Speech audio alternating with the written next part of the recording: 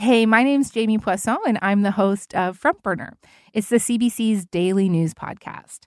And every day we're discussing the big events and fault lines shaping Canada and the world. Politics, economics, social movements, you name it. Sometimes we even talk about really fun stuff like the enduring relevance of Lord of the Rings. You can hear Front Burner on CBC Listen or wherever you get your podcasts. This is a CBC podcast.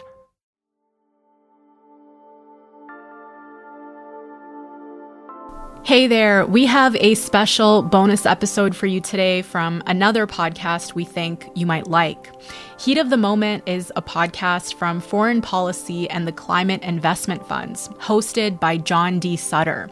In this episode of Heat of the Moment, called What Does It Really Mean to Just Transition?, you'll hear from experts and locals on the ground about why they think it's important to consider whole communities and their well-being as they transition away from fossil fuels towards cleaner energy sources. Have a listen. This is Heat of the Moment, a foreign policy podcast in partnership with the Climate Investment Funds. I'm your host, John Sutter.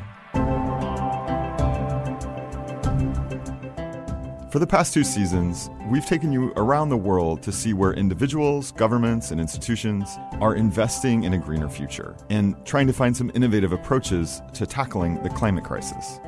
We're going to continue that this season, following reporters on the front lines where change is already underway. But this season, we're adding a twist to our reporting. We're focusing on one very important aspect of the climate crisis, this idea of a just transition, that we have to transform society as well as the way we produce energy in order to deal with the climate crisis. This strikes a personal chord with me. I grew up in Oklahoma, which is an oil and gas state, and I've also spent a lot of my time as a reporter in coal towns in Wyoming and Utah and elsewhere. We need to transition away from fossil fuels as quickly as possible. There's no hedging on that.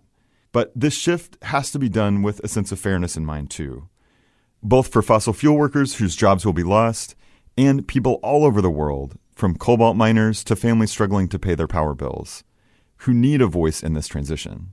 The shift to net zero should help ease systemic inequities, not worsen them. We've been hearing more and more about this idea of a just transition these days. New legislation is popping up to support the creation of green jobs. Countries like the US and the UK are taking early steps to promote justice amid this shift on their own, and they're funding projects in other parts of the world, like South Africa and Indonesia. South Africa's plan to kickstart its transition from coal to renewable energy will need $46.5 billion. And that's more than 5 times the $8.5 billion Western nations have pledged to the project over the next 3 to 5 years. Later in this episode, we're going to hear from reporter Elna Schutz in South Africa about what's happening to that country's energy industry, which has just received a big infusion of just transition dollars. The idea of a just transition often is associated with coal miners and other fossil fuel workers, whose jobs are going away as we move to cleaner energy sources like wind and solar. Bracing to go green, the mining industry weighing the potential impact of President Biden's green energy push. Workers in the industry are beginning to worry about the fate of their jobs. But this is a topic that's so much bigger than that. As we'll hear throughout the season, this concept encapsulates broader ideals of righting past wrongs. Wrongs like racism or sexism, colonialism and classism. It is an issue of fairness for future generations. Anyone who has children, anyone who has grandchildren. That's Benjamin Sovacool, a researcher and energy policy professor at Boston University and the University of Sussex. The United Nations estimates that 80 million jobs are at risk of being lost because of global warming by 2030. And most notably, that's happening in the global south.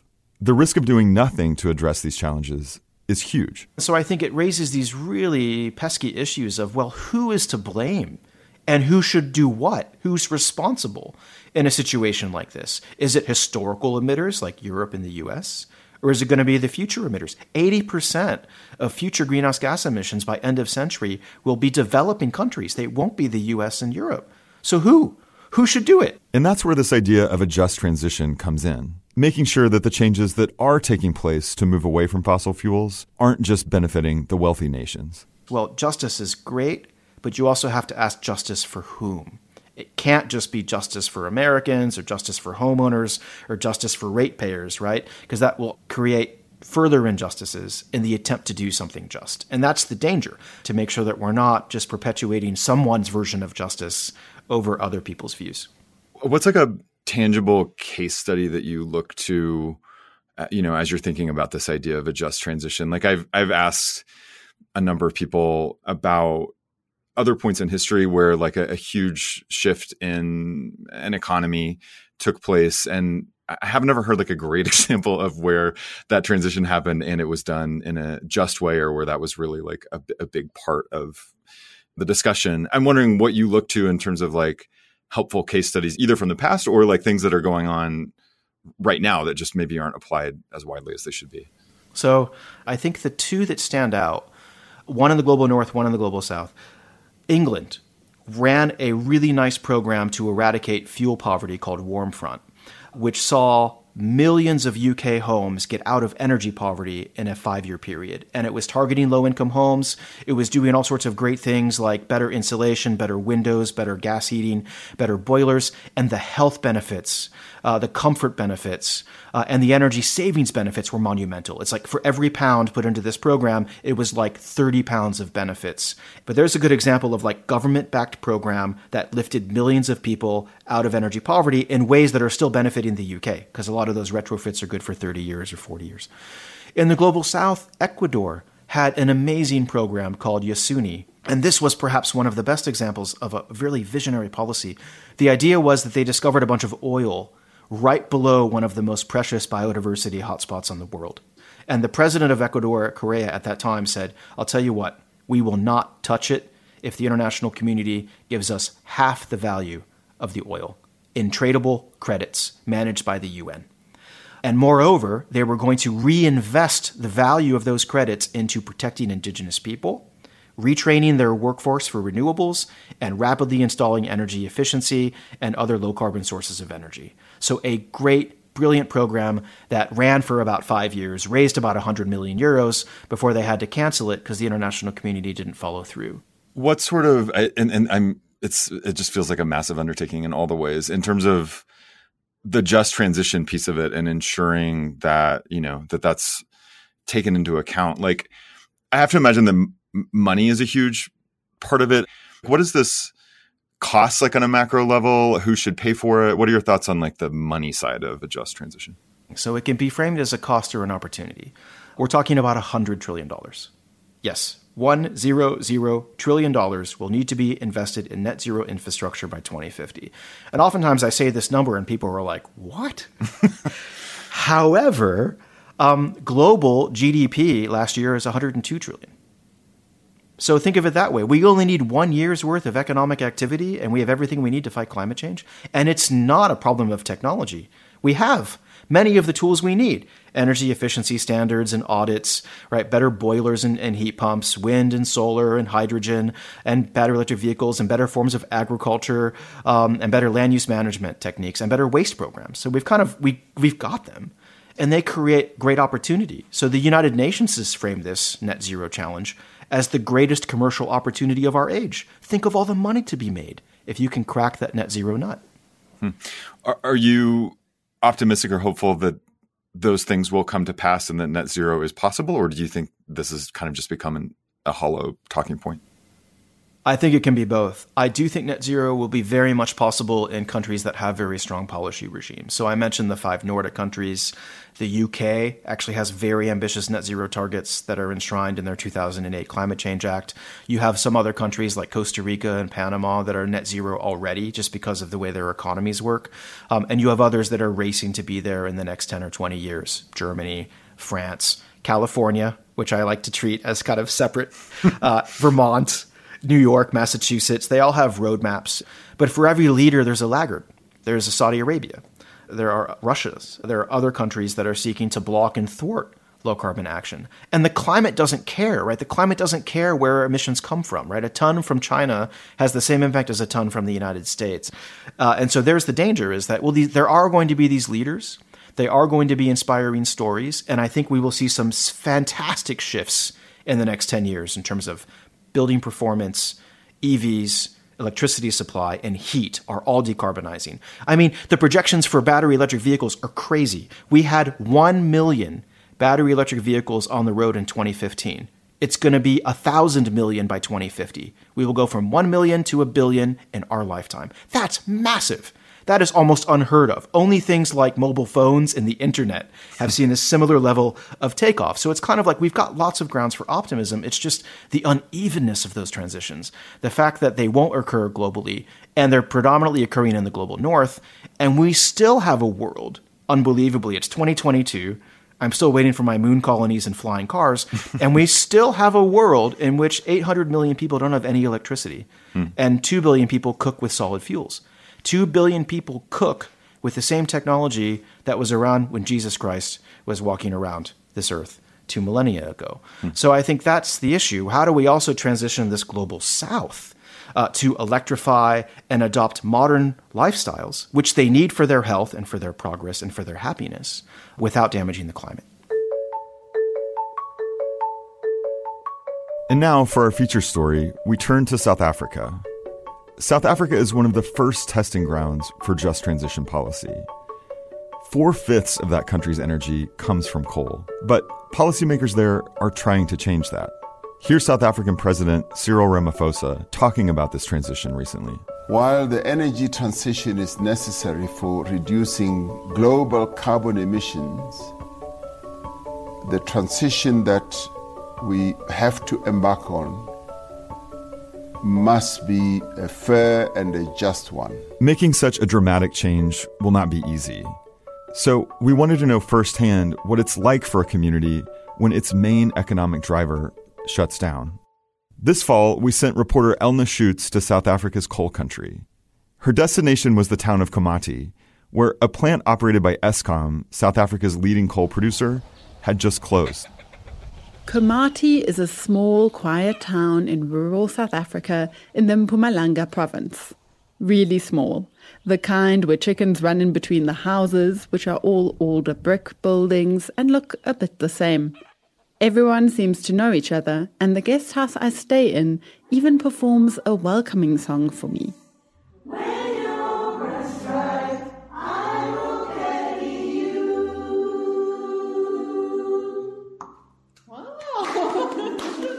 But over this quaint community loom grey towers and chimneys. The town has the same name as one of the oldest power plants in the country, built in the 1960s, and with good reason. The fate of Komati village has long relied on that of the plant and its accompanying mines. But Ward Councillor Edward Nyambi explains that just a few days before I visit, in November 2022, everything has changed. On Monday, they were shutting down the power station. So we as a community and the people that were working there, we are very, very disappointed. But we cannot do anything on that because they've explained to us that the power station is too old. Councillor Nyambi is in a tricky situation. On the one hand, his community needs jobs and investments, like clinics and more public spaces. But on the other, the power utility and Eskom have long supported the area and have to fulfill their climate commitments. In fact, all of Komati is stuck in this balance. We can theorize a lot about how a just energy transition should work, but here's an example of what it actually looks like on the ground when it happens. We are entering into this just energy transition phase by converting that power station into these three technologies: wind, photovoltaic, and natural gas. That's Sikonathi Mantshantsha, the national spokesperson for the country's power utility, Eskom. And we are training the staff that was working at the power station to actually be technicians that can build, that can assemble, and that can maintain the renewable energy components at that power station. He says that while renewable energy does use less workers than coal, they are trying to ensure that new partnerships and investments are sustainable and involve the communities that have long benefited from coal. For instance, the World Bank has been working closely with the government and Eskom for many years. Here's the country director for Southern Africa, Marie-Françoise Marie-Nelly. We provided technical support to identify the needs in terms of decommissioning of plant. At the moment, we are supporting a program financed by the Climate Technology Fund to install battery storage, about 200 megawatt. But we've been now working with Eskom on their decommissioning programs, and the first operation is the Komati project. But we are now looking at the accelerating coal transition support financed by the CIF, the Climate Investment Fund, that will help decommission and repurpose additional power plants. Eskom has a formal Just Transition team that's looking into helping in multiple areas. Some of the strategies for Mpumalanga include leasing Eskom-owned land to renewable independent power producers and improving power station infrastructure like transformers to unlock more capacity. Of course, there is the coal station repurposing, but Eskom is also planning agreements with the mobile communications industry around virtual wheeling, which is basically a way to link renewable power producers with end users. In a virtual dialogue, Noella Molefe, a senior advisor from the Eskom team, talked about how the existing energy infrastructure in this part of South Africa is a key reason why jobs should be able to remain in the area. So Mpumalanga is very well endowed with a lot of resources and can easily become the energy hub for the energy transition, and is more likely to transition more quickly than any other place in the country. Most of the power stations are situated in Mpumalanga, and therefore we have the grid that is already readily available to connect the renewable energy. So that is one positive aspect for Mpumalanga, as well as the people. We've just reflected on the unemployment rates, and there are approximately 200,000 people that can be trained or reskilled to work in the renewable energy sector. While the future is bright, the immediate implementation is tricky. On that Monday, the plant is decommissioned, and some of the workers or contractors are sent home. On the Thursday, Eskom hosts a town hall consultation in Komati. Many attendees are reacting to the company's plans with skepticism and derision. It's foreign to us. Whether it's good or bad for us, we have to take. Margaret Mashlangu was born in the area and has lived in Komati since the 80s. She's worked at the power station for many years, hopping from one contract to another with different service providers. She says working for the coal plant is all she's known. I started as a general worker, which was a cleaning service, accommodations, and logistics. Her latest contract ended a few weeks ago, with no clear prospect of a new one on the horizon now that the station is decommissioned. Yeah, that is very difficult because there's nothing that you can do. So when you work, especially on contracts, it's like from hand to mouth. You cannot invest on anything. With a lot of the immediate plans focused on moving or reskilling full-time employees, Eskom and the government are aware of the importance of contract workers. Here's the World Bank's Marie-Françoise again. So there will be a number of opportunities for the employees to be trained. And already Eskom has established on the Komati site a Komati training facility that will indeed help direct employees, but also the contract workers, also local community members and others through a specialized industry-related and accredited training program. Margaret is trying to help herself and the community in the shorter term by growing vegetables on a small plot of land. Still, she feels that the people on the ground aren't being helped. So people will survive. We will live with or without, even though we know that there are people who are going to benefit even more. Not even thinking about the people that on the ground, how do they survive like now? You can't just move to another place to work. This is Carlos Vilanculas. He used to be a welder at the power station. He worries about finding a new job. Yeah, the future, it's 50-50. It's like a coin. I might say we're going to win, and I can also say we're going to lose. So we will just wait and see. And it's not just those working directly for the power station who are concerned.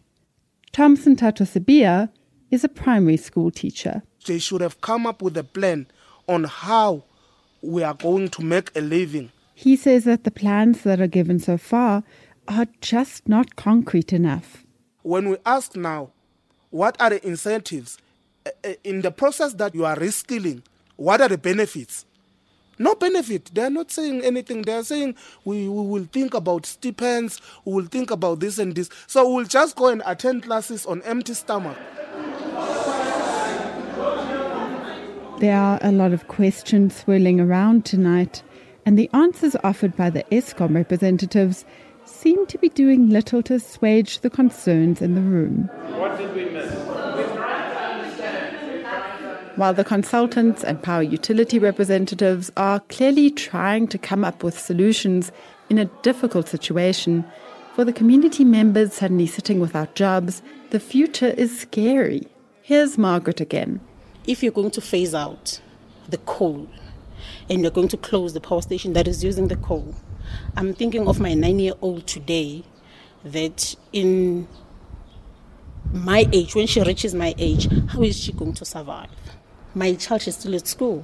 She doesn't even know what is happening around her.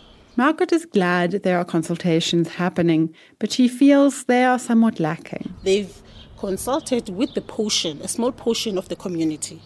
And the information that was conveyed, it was never given to the community at large. But the Eskom spokesperson, Zikunati Mantshantsha, is more optimistic about the longer-term future. The reality, though, is you may see initially when the power stations close some job losses, but over time you start a new industry altogether. This will be a net job creator. There are estimated 300,000 jobs to be created out of renewables in those areas over the next 20 years, which is way more than you currently have in coal and can ever have. Marie-Françoise from the World Bank explains that in the shorter term, various projects, like the Renewable Energy Training Centre at Komati, will roll out in the next year or so. So we expect that in the course of 2023, we should be able to already see activities on ground.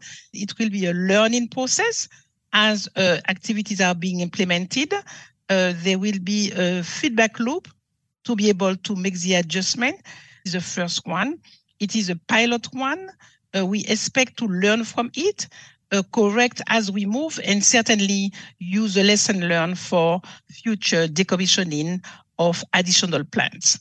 Filling the gap between what's planned and the reality on the ground will take a collective effort that all these different players, from Eskom to the government, are trying to make central. The frustration in the room is palpable. Lives are being disrupted. But the hope is that the investments being made today will pay off not just for the climate, but for the community as well, explains Marie-Françoise. What we understand is that for one job lost, there will be 2 or even 3 new jobs created. Unfortunately, the challenges are that the jobs may not be created in the same area where they will be lost. And secondly, the new job may not be able to occur at the same time. So that means that there is a need to have a proper strategy to support not only the employees, but also the communities. While plans have been put down on paper, whether this all works out is another question. On the next episode of Heat of the Moment, I'm heading to a different coal-reliant city to hear directly from those in power about what they can do for Komati and other towns that are now facing the reality of a closed power plant.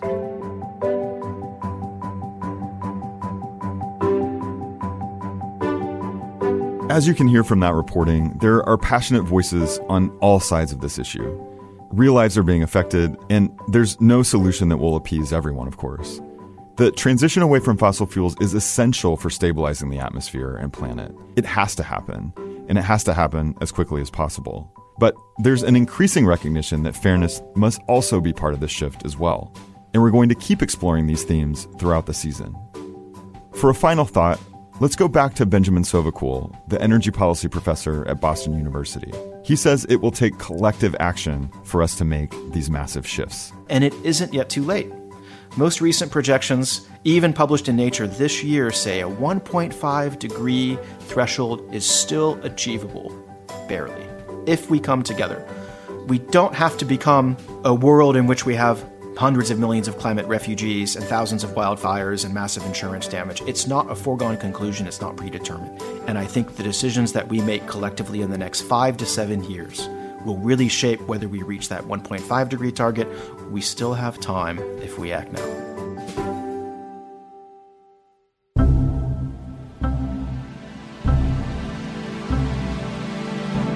Next week on Heat of the Moment, we sit in on a town hall meeting in South Africa, and we hear what it sounds like when multiple voices are vying to be heard. It's not a few people sitting in central planning offices thinking about what needs to happen. It has to be something that happens from the bottom up. That's next week on Heat of the Moment. Heat of the Moment is a partnership between Foreign Policy and the Climate Investment Funds. Our production staff includes Rosie Julin, Rob Sachs, Scott Andrews, Hugh Seawright, Dan Efron, Laura Rossbrow-Tellem, Claudia Tatey, and Yurei Wu. The Climate Investment Funds is a nonpartisan champion of climate action.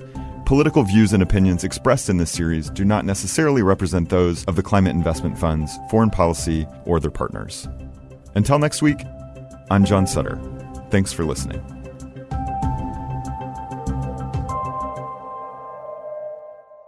This has been an episode from Heat of the Moment. You can listen to more episodes wherever you get your podcasts.